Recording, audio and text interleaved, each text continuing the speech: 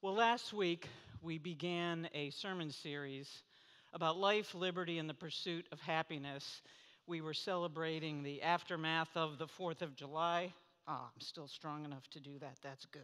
That's freedom. All right.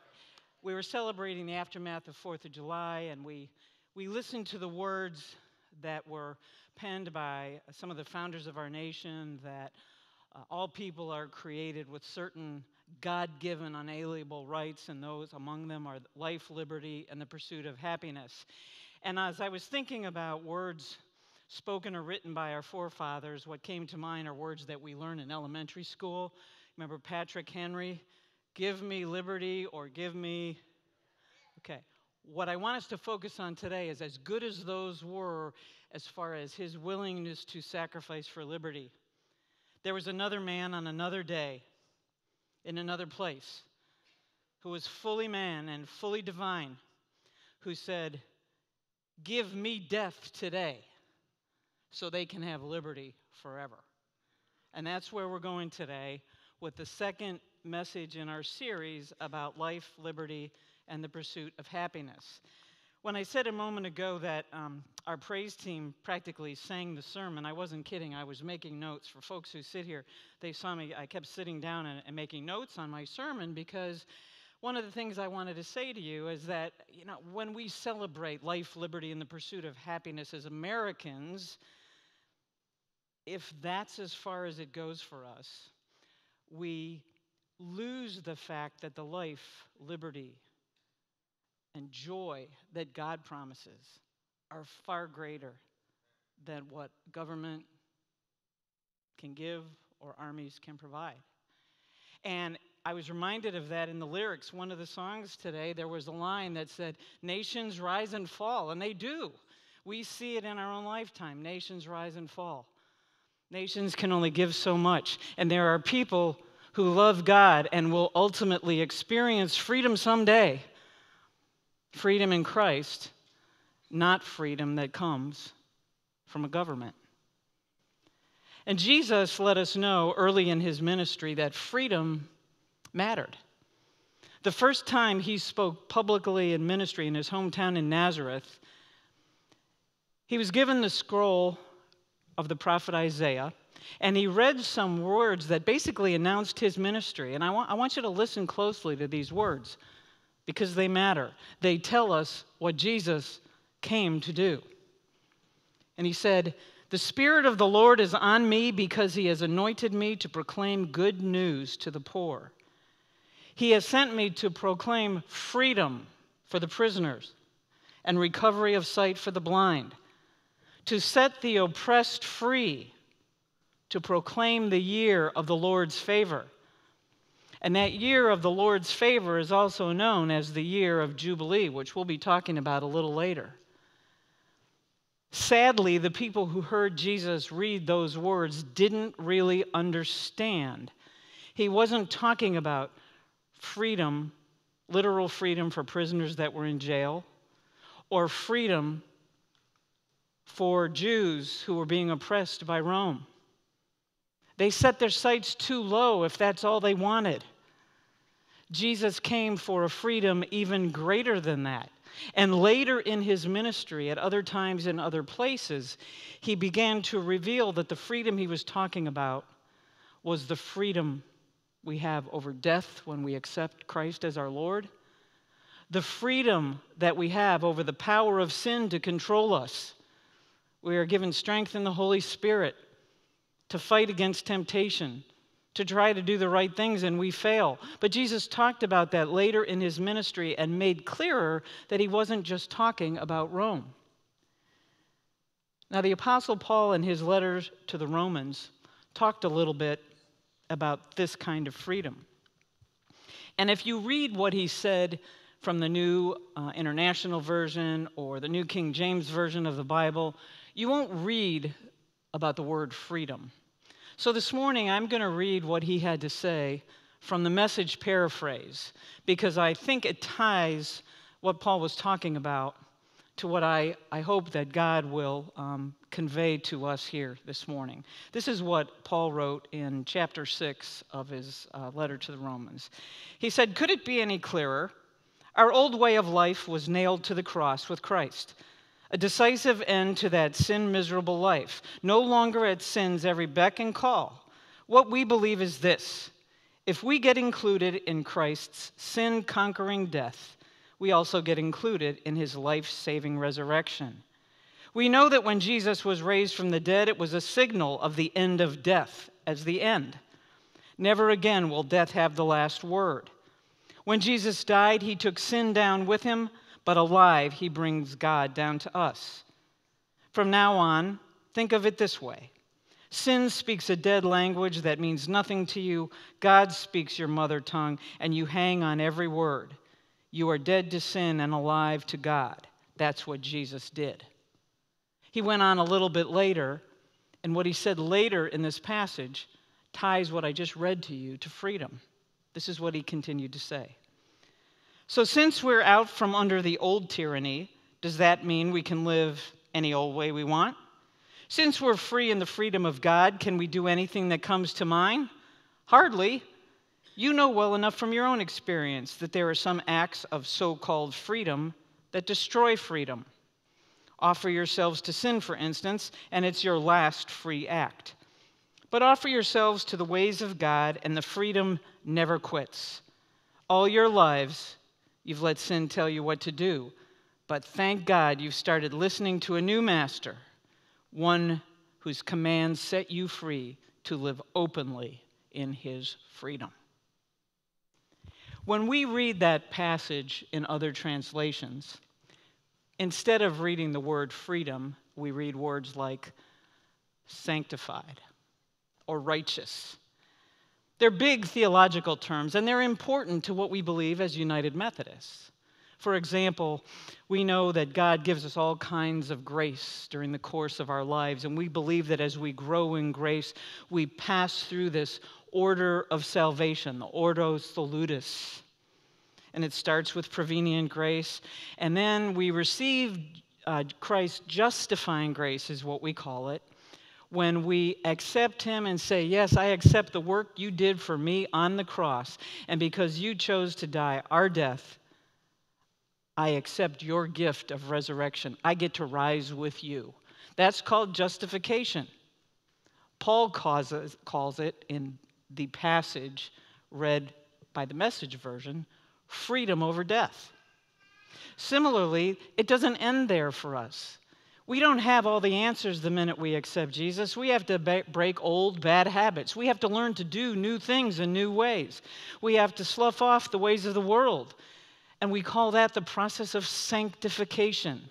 We grow in righteousness because Jesus frees us and instills in us and sends to us the power of the Holy Spirit to help us resist temptation, to help us resist the forces of evil. We don't do it perfectly. We fall again and again. You know this. I spoke about it last week when I talked about not only is God the life giver of our biological and spiritual lives, but he's the life renewer, and he will renew us again and again if we ask him to do that.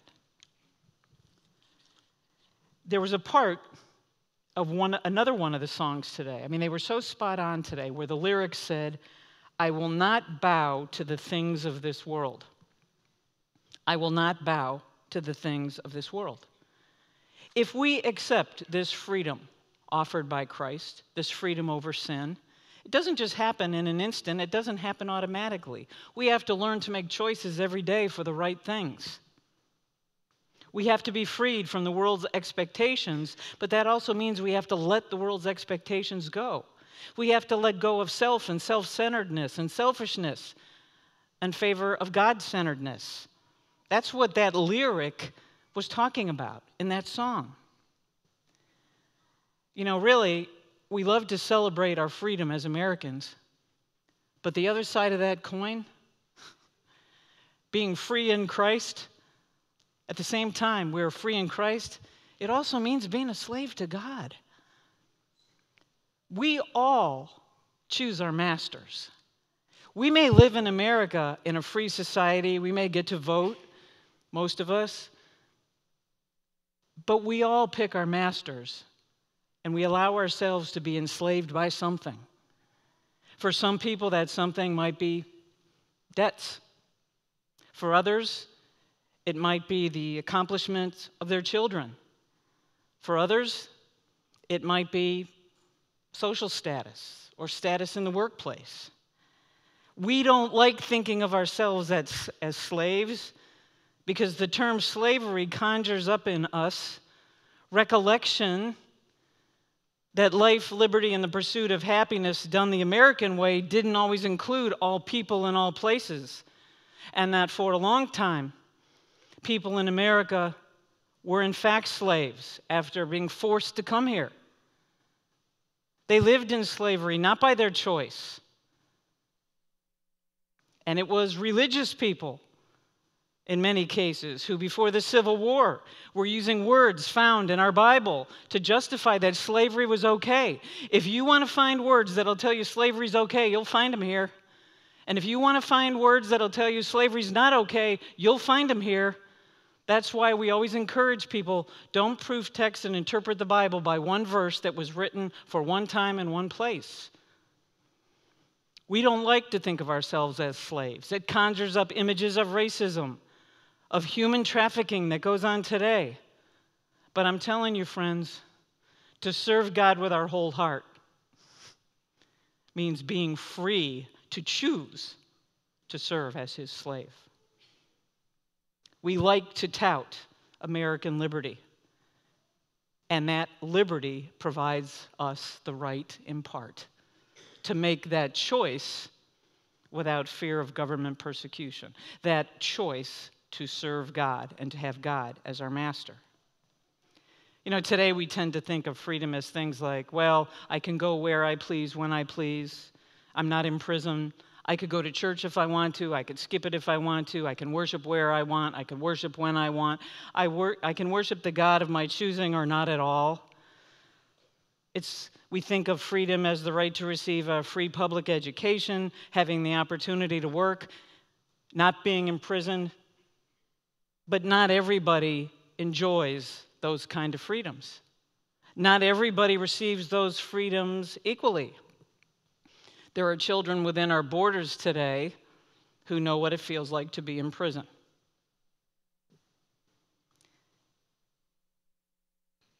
But many of us, and I see this in talking to people as a pastor, but I especially saw it when I served before this as your property appraiser.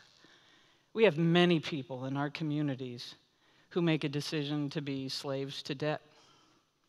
I remember the first couple years I was your appraiser, it was kind of terrible. Houses were being foreclosed on all over the place. I had people coming in and saying to me, Pam, can you help me? You know, they're going to take away my home. How can I lose my home? I've owned it for 40 years. Well, they weren't going to take it away because of taxes. They were going to take it away because that person who lived in their home for 40 years took out a second mortgage for a huge amount of money after the home had been paid off, and that money was all gone, and she went down the laundry list of what had been spent on. And I'm here to tell you, friends, we all choose our masters. We all choose what we'll be in debt to. Our masters don't carry whips or chains, but the bills keep coming. Foreclosures can loom. The chemo appointment might be tomorrow. We didn't choose it, but we have to handle it. We have these trials in the life. Allison and her team sang about them this morning in the song about the fire. There's trials in this life. But the trials we experience in this life are nothing like trials that lots of other people around the world experience. What brings that to mind is right here in America, in the 19th and 18th century, a style of music was born that we call Negro spirituals. These songs were born of people who weren't free at all in this life, and that yet they trusted implicitly that there was going to be freedom in the life to come. Swing low, sweet chariot, coming for to carry me home. A band of angels coming after me, coming for to carry me home. I would submit to you today that with all our freedom, with all our technology, with all our gadgets, with all our ability to be educated, that some of us don't understand that kind of freedom as well as those slaves who lived on plantations 150 years ago. And we need to learn what they knew. Not everyone lives as we live. But I talk about freedom from sin, freedom from death. And you might say, well, then what goes on in this life doesn't matter. It's all for later. That's not true. Jesus spoke about how we're to treat one another. Jesus told us to love one another. Jesus freed people from the oppression of the religious law of his day. Who did he heal? He healed a leper by touching him. By touching that leper, he freed that leper from the ostracism of exclusion. He touched a dead girl and brought her back to life. But by touching that leper and touching that dead girl, Jesus did things you weren't supposed to do. It made him unclean in the eyes of the law. He touched, in a different way, the life of an adulteress. He freed her from a sentence of death by stoning. Jesus cared about freedom in this life as well. And so did our Creator God. When he freed Israel from Egypt, what did he do? He freed them from slavery, but he also set out for them standards of living. He set out for them rules about how they should engage with one another. And some of the rules today seem impossible, wrong. We wouldn't consider following them. We will not stone our children, parents, if they dishonor us. Right? Yes, please. Let me hear right. Okay. But we need to understand that God was setting forth laws for a people who had no structure. And part of those laws that he wrote in the book of Leviticus read as follows. If any of your fellow Israelites become poor and sell themselves to you, do not make them work as slaves. They are to be treated as hired workers or temporary residents among you. They are to work for you until the year of Jubilee. Then they and their children are to be released, and they go back to their own clans and to the property of their ancestors. Because the Israelites are my servants, whom I brought out of Egypt, they must not be sold as slaves. Do not rule over them ruthlessly, but fear your God. God cared about freedom from the start. But if we read into those rules of the Jubilee, what did they do? Debts were forgiven. Property was restored. Freedom was given to indentured servants. A more just society was created.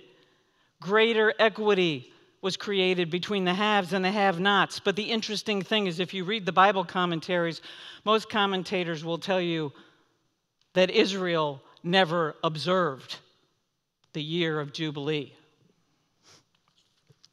So that brings us to another Jubilee, a Jubilee that's one of my favorite subjects. It's our back-to-school Jubilee. It was the very first ministry in which I participated at St. Paul. And it's when I knew that I was in the right place with the right people.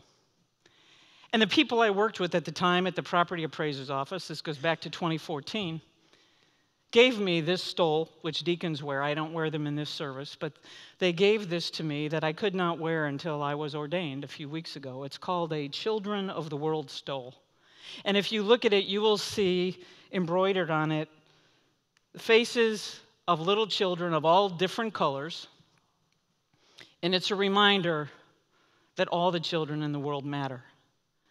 And when we participate in the back-to-school Jubilee, we are saying to our community, all the children matter. The children who come to us will be multicolored. And a portion of what you give as your gifts to support the Jubilee will go to Carolyn Goodwin in Africa to support children there as well. This is called Children of the World, and I will wear this stole every year during the month of July until the Jubilee is over to remind us that children don't choose their circumstances, but we can help them. You can volunteer on the day of the event. When you leave today, I hope you'll take tags off the school bus and buy school supplies. You can contribute money if you'd like to instead. There are things that we need to buy that we'll buy in bulk. I know it's hard for some people to shop. You can be part of this.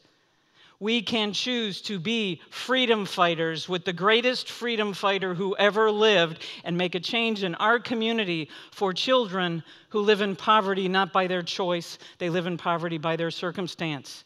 It is hard to catch up when you haven't had people read to you from the time you were little. It is hard to catch up if you don't get the proper nutrition. It is hard to catch up if you fall behind. So we also serve children as mentors. This back-to-school Jubilee has grown into school partnerships with Largo Middle School, Ponce de Leon Elementary School, Largo High School, Clearwater High School, and we're beginning to make connections with Oak Grove Middle School. Those schools call us. They say, we have a child whose home burned down last night. Can you help us with closing our supplies? Yvette Carter delivers to Ponce de Leon Elementary School clothing that she gets in donations for their clothes closet. We mentor students in the Jumpstart program on Tuesday afternoons, and one of those little girls right now who was mentored in Jumpstart is on her way back from a mission trip in Orlando. And when she came to Jumpstart, she didn't know anything about our student ministry, about mission trips, or being part of St. Paul. And we see her family in church on some Sundays. This is the outgrowth of our school partnerships. And perhaps the thing that delights me most, as we close today and we sing our last song, 2 young people will be up here on the stage. Nick and Peyton, 2 of several. But Nick and Peyton have been counselors in our Jumpstart Middle School ministry as high school students. They've been tutors. And now they've graduated from high school, and you know what they're going to do with their lives? They're going into ministry, because these school partnerships aren't just good for our schools, they're good for us. They help us grow as disciples. They help us be freedom fighters with Christ. They help us change our community. And they raise up young people who will continue to make disciples for transformation of the world, and that matters. Liberty has never looked the same to everyone. Freedom is a variable thing based on your circumstances, the country you live in, the color of your skin, your gender. So I remind you of this. There's an iconic image we have that we associate with freedom. It's a patriotic image that came to us from our Marines in World War II. It's the image of some men struggling to raise a flag on a hill on an island called Iwo Jima. I would suggest to you today, you need to remember something else that was raised on a different hill in a different day, 2,000 years ago.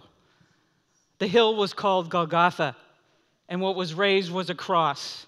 And upon that cross was the greatest freedom fighter who ever lived. A wonderful author named Rachel Held Evans spoke about Jesus to remind us that he not only died for us, but he lived for us. And sometimes you read something that you just can't say any better, so I'm not going to paraphrase. I want you to hear what she wrote. Jesus didn't just come to die. Jesus came to live, to teach, to heal, to tell stories, to protest, to turn over tables, to touch people who weren't supposed to be touched, and eat with people who weren't supposed to be eaten with, to break bread, to pour wine, to wash feet, to face temptation, to tick off the authorities, to fulfill Scripture, to forgive, to announce the start of a brand new kingdom, to show us what that kingdom is like, to show us what God is like, to love his enemies to the point of death at their hands, and to beat death by rising from the grave. Jesus did not simply die to save us from our sins. Jesus lived to save us from our sins. His life and teachings show us the way to liberation.